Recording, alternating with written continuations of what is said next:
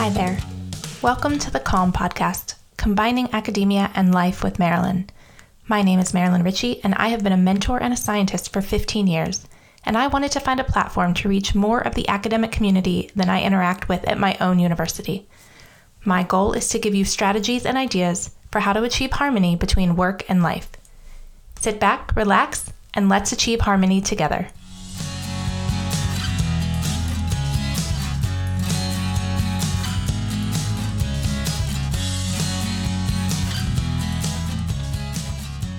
Hey there, how are you today?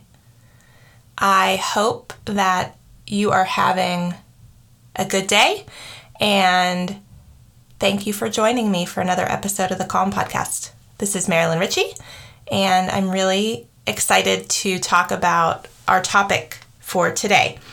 Is anyone else starting to wonder why some people are behaving the way they are? We are in September of 2020 right now. The pandemic is still ongoing. Black Lives Matter is an incredibly important topic and movement that is forefront in a lot of our minds. School is back in session, and it's the strangest school year anybody's ever experienced. And what strikes me is how the people around us are responding to all of this so differently. Some people are thriving in this stress and chaos and just really uncertain time, and other people are really struggling. I've started to think about why that's happening, and I am wondering how much of it gets back to some of our core, kind of the core of who we are, what our personality is. And it occurred to me that I did an exercise with my lab last year for our lab retreat that brought out a lot of information about how we're all so different and how we respond to things really differently. And so I thought it might be a fun thing to talk about for the podcast. So the personality assessment tool that I'm going to talk about is called the Enneagram. The Enneagram is a personality tool that goes way back. There are some reports that it goes back to the 4th century. There are others that clearly show that the word Enneagram was coined back in 1940s or so. But a lot of the early work is really in the kind of 1930s and 40s. It's basically a personality assessment where each person is categorized into one of 9 interconnected personality types, and it is said that we all have some of all of the types as part of us, but we tend to emphasize 1 or 2 of the types. And I'll just tell you, if you're listening to this and you're like, what the heck is she talking about? When I first heard about this, it was on a podcast several years ago, and I thought it sounded like the most silly thing ever. You know, I've done the Myers-Briggs, I've done the DISC assessment, and those made sense to me. This sounded like total nonsense. And so I kind of, dismissed it and moved on. Then it came up again in 3 or 4 different podcasts, different people. It popped up on Facebook. Then it popped up in a book I was reading. It's one of those things where you've never heard of it before, but once you've heard of it, it's everywhere. So I decided to dig in a little bit and try it. And I was really surprised at how interesting it is and how accurate it is, at least for me. So I thought it would be a fun topic for the podcast to talk about what it is, how I used it with my lab group, and how it might be useful for you to understand yourself and your family members and the people that you work with.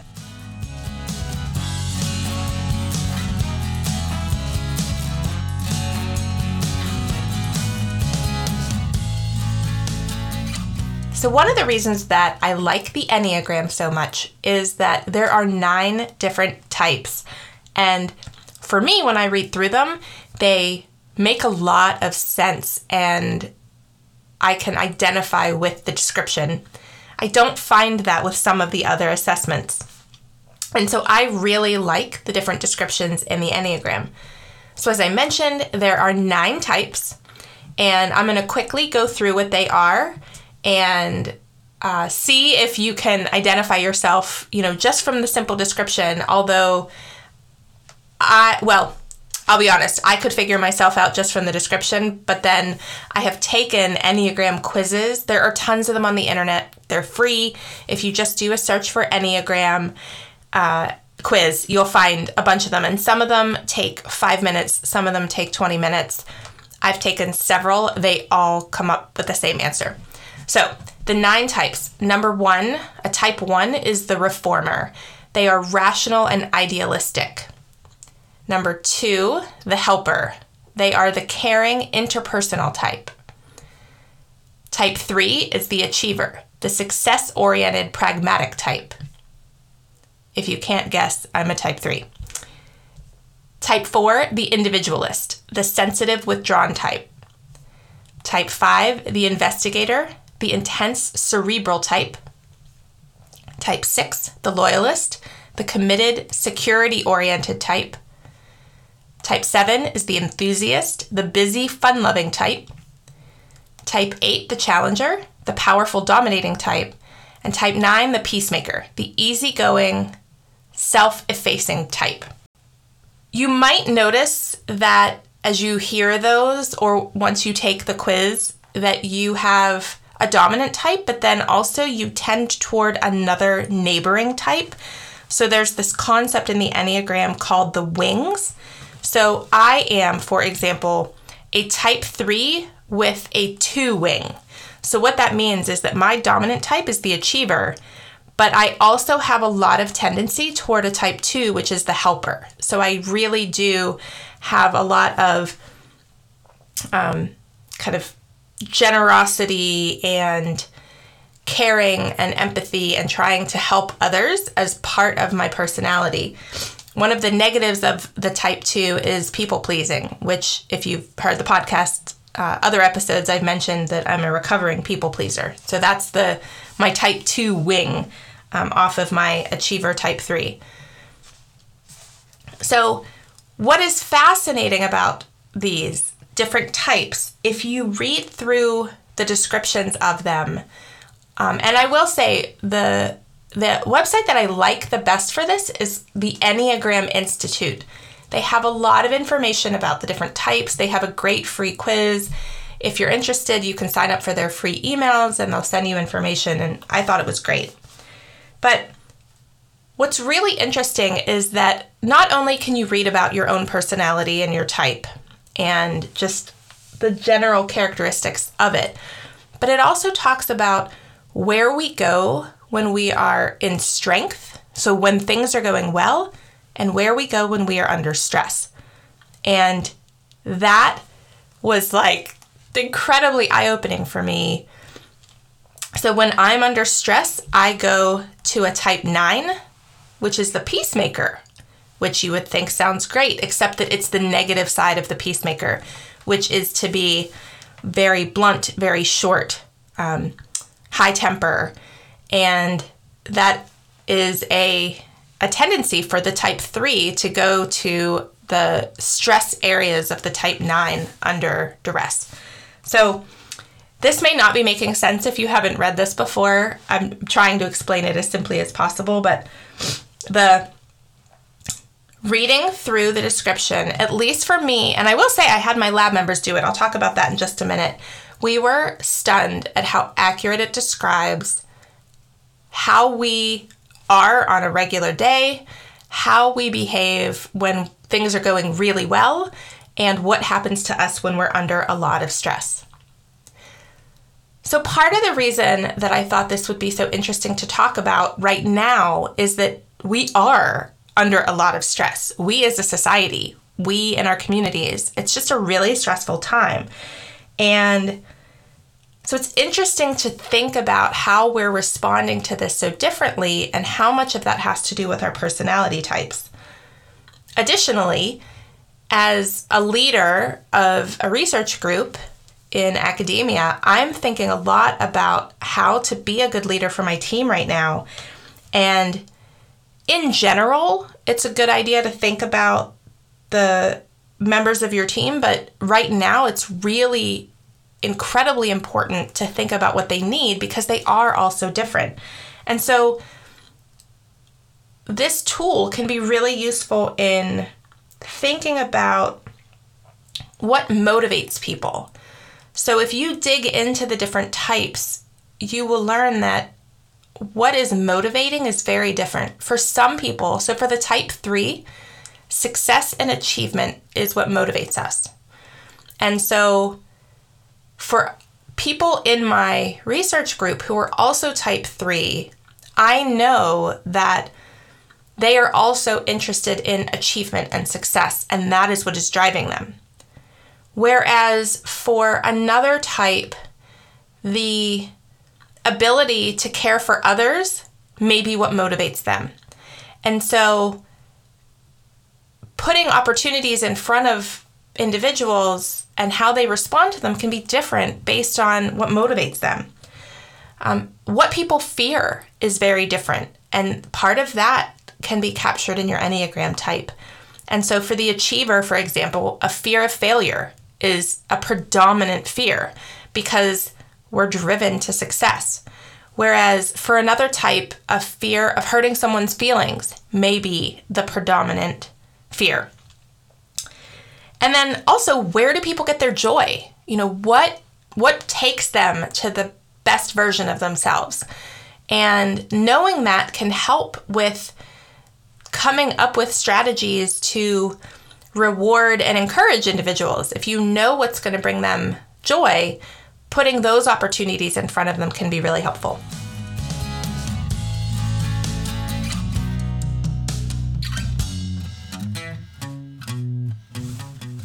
All right, to dig in a little further, I am going to tell you a little bit more about each of the types.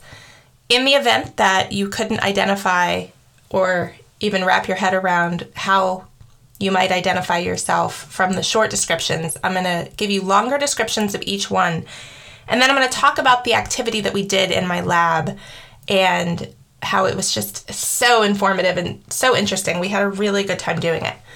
So, as I mentioned, there are 9 types.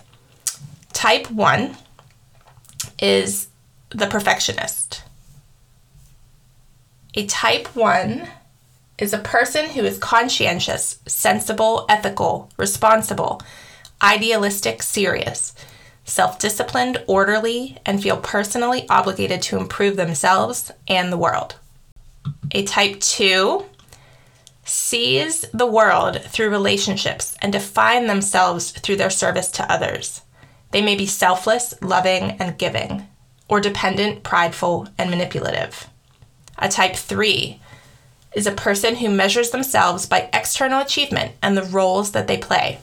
They may be goal-oriented, accomplished, and excel at what they do, or they can embellish the truth, be overly competitive, and focused only on their own accomplishments. Type 4s live primarily in their imagination and in their feelings. They may be artistic, sensitive, creative, articulate, and inspiring, or moody, elitist, and self-absorbed. A type 5 is a person who pulls back from the world and others to observe and prefers to live in their mind. They may be wise, visionary, and knowledgeable, or abstract, stingy, eccentric, and intellectually arrogant. Type 6s are people who anticipate life's dangers. When healthy, they have faith, are courageous, loyal, and effective. When struggling, they are cowardly, hypervigilant, and paranoid. Type 7s love to plan and anticipate positive future events. They enjoy having variety and multiple choices to choose from. They do not want to be limited, restricted, or bored. They may be well-rounded, affirming, and generous, or at their worst, they can be self-focused and escapist and have an insatiable appetite for excitement. Type 8s are people who fear being weak, vulnerable, and harmed, so they create an image that they are strong, able to prevail, determined and committed to those who are innocent. If they are not doing well, they can be vengeful, excessive, and destructive. And type 9s are people who are very receptive to their own environment and downplay their own presence. They can be loving, down to earth, modest and trusting, or stubborn, lazy, and asleep to themselves. These are all descriptions that I got off of the Enneagram Institute, so I did not write these on my own. I'm just reading them from their website. So everyone in my lab did this as part of a lab retreat. We thought it would be a fun way to just see how different we all are. The Enneagram can help us learn about ourselves, but it's also really a useful tool for organizational learning. And a lot of companies have implemented this through the HR groups or the human resource groups, because each personality type has a particular strength and an area where they can make contributions. Each type also has aspects that are missing. And so, as I think we all know, making decisions and being creative in a work environment requires all different types. It requires a lot of diversity. And so the Enneagram helps us to appreciate that diversity. We want all of the types to be present in our group because each type has something unique and important to bring. So it's not as though there's a good type and a bad type. They all have their strengths and limitations. But understanding these different styles at work can help us bring the group together and achieve our goals as a team. And so, for example, a type 1 may come into a situation at work and wonder, like, is everyone here being responsible? Are they, doing their best job? Whereas a type 3 might be thinking, is everybody competent, focused, and goal-oriented for this task? Whereas a type 6 might be wondering, is everybody here loyal and trustworthy and like-minded? So the thoughts that people have coming into a work situation could be really different. So at our lab retreat, we all did the Enneagram quiz and shared the answers, and I pulled them all together. And we actually broke rule number 1. There's a great article about using this for organizational management on globalleadership.org. I will put the link on my website. But the first tip for using the Enneagram for team development is resist the desire to type someone. They say that if you type someone too early, you might confuse them and yourself and short-circuit their discovery. So I broke this rule number 1 whenever we did this in my lab retreat because I thought it would be useful. And so I guess in some ways disagree with this article. And I think the people in my lab would agree as we talked about it afterwards. We think it's useful to try to think about, once you know what the types are, to think about the people around you and what you think they are based on how you perceive them. And then to learn how they perceive themselves and to notice when those are the same and when they're different. It just can be really informative for yourself about how you're viewing others, and are you paying attention to their outward projection of who they are, or are you kind of creating who you think they are in your mind? So, as I said, each of us did the Enneagram quiz, shared the types, and then in the retreat, we had everybody's name up on the wall, and then we had little Post-it notes, and we went up and just stuck numbers on what number we each thought that one another was. And it was striking how some people were super obviously one type, and other people we had a really hard time guessing. And I think that's because of this, there's the way that we perceive ourselves, and there is the way that others perceive us because of the way that we project ourselves into the world.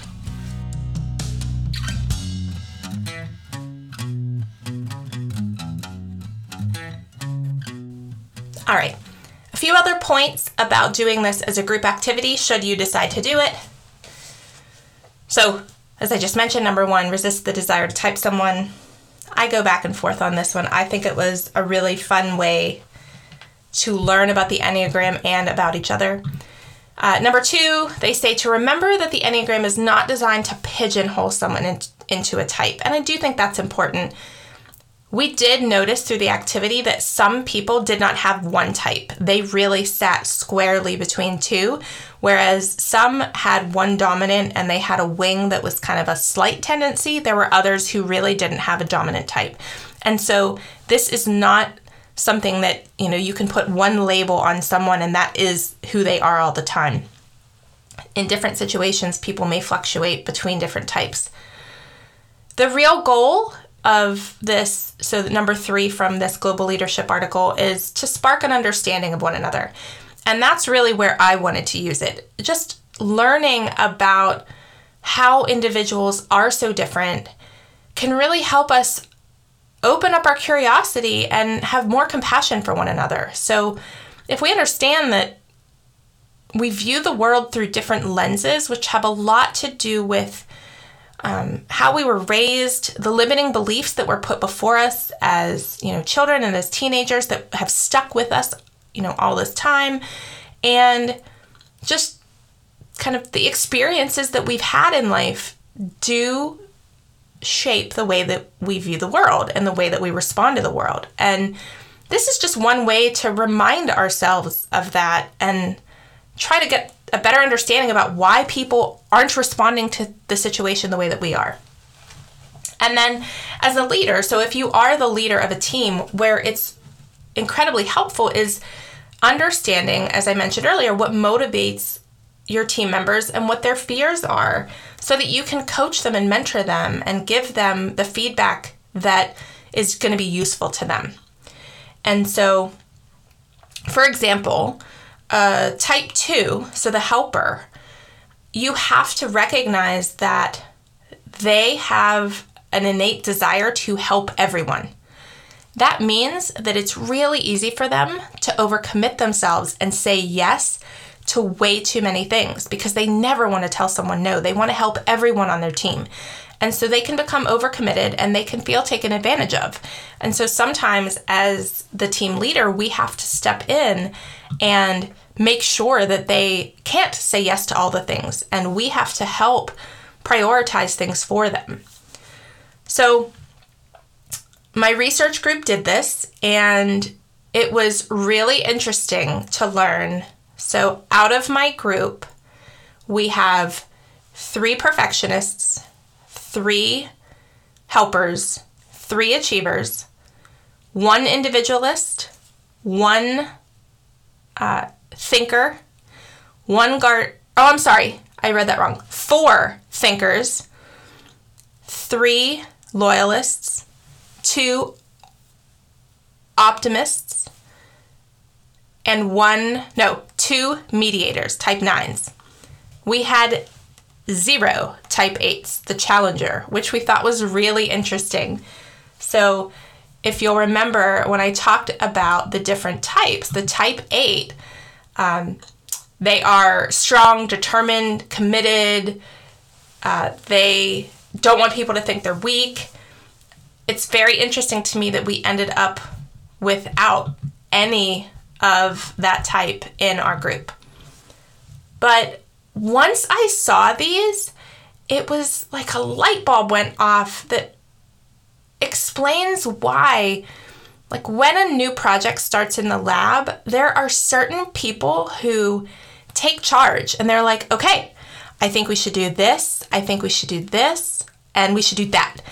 And then I have some members of my team who will get really inquisitive and, well, wait, do you think if we tried it this other way, might that work? Or wait a minute, what about this other thing? And then we have some members of the team who are just like, how can I help? All right, what do you want to have done? Yep, I'll do that. I'll take that on. I'll do that. And then we have a couple of team members who are the constant cheerleaders, who are always smiling and always kind of the optimist, in there like, oh my gosh, this is going to work. This is going to be so exciting. And then we have some who are a little more worried that it's not going to work because they want everything to be right. So a type 1, a perfectionist, doesn't want to be wrong. And so sometimes they can be a little bit more timid about something that is bold and, really challenges the status quo because it might not work. So, as I said, there is no bad type.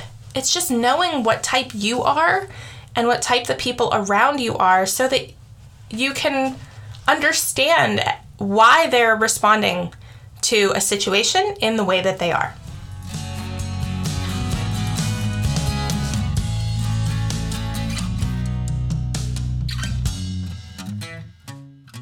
As I wrap up for today, I hope that you found this interesting.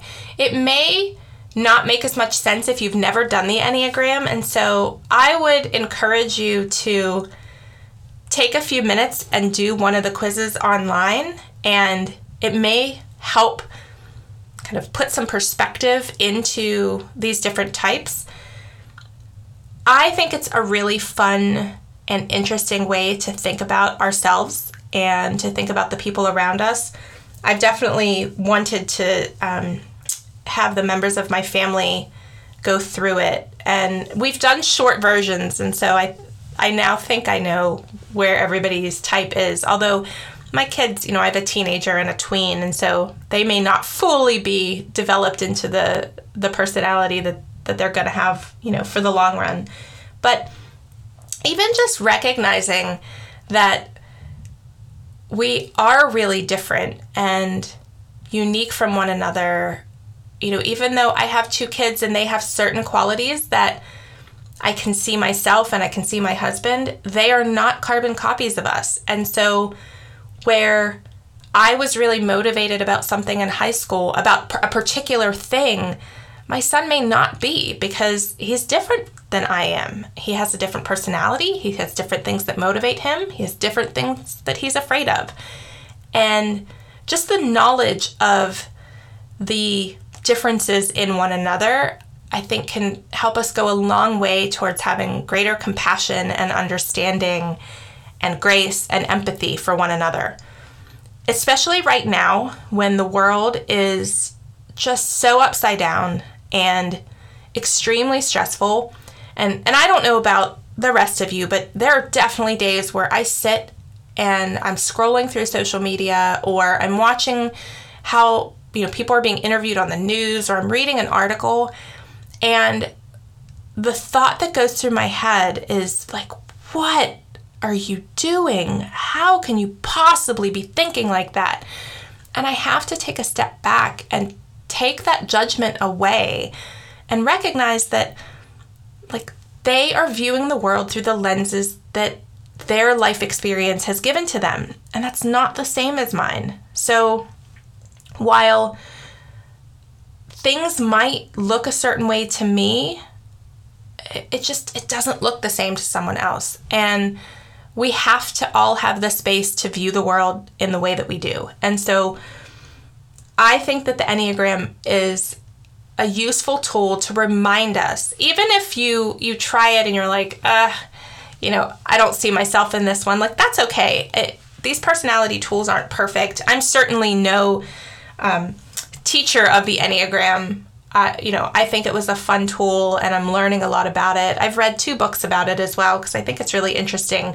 But in no way does it definitely define who a person is in every capacity. But for me, it's been a really useful tool to understand why my husband responds to a situation differently than I do, and why my kids respond differently, and why when certain opportunities present themselves at work, some of my lab members respond in one way and others respond in a different way. And it's because we're all unique and different. And that's really the thing to embrace and recognize as part of what makes groups and team dynamics so wonderful, is having that diversity, the different personalities, the different life experiences coming together to be creative and innovative and passionate about the things that we're doing together. So I'm going to wrap up for today. I hope that you are well. I hope that you are taking time to take care of you, and have a good week. We'll talk to you next time.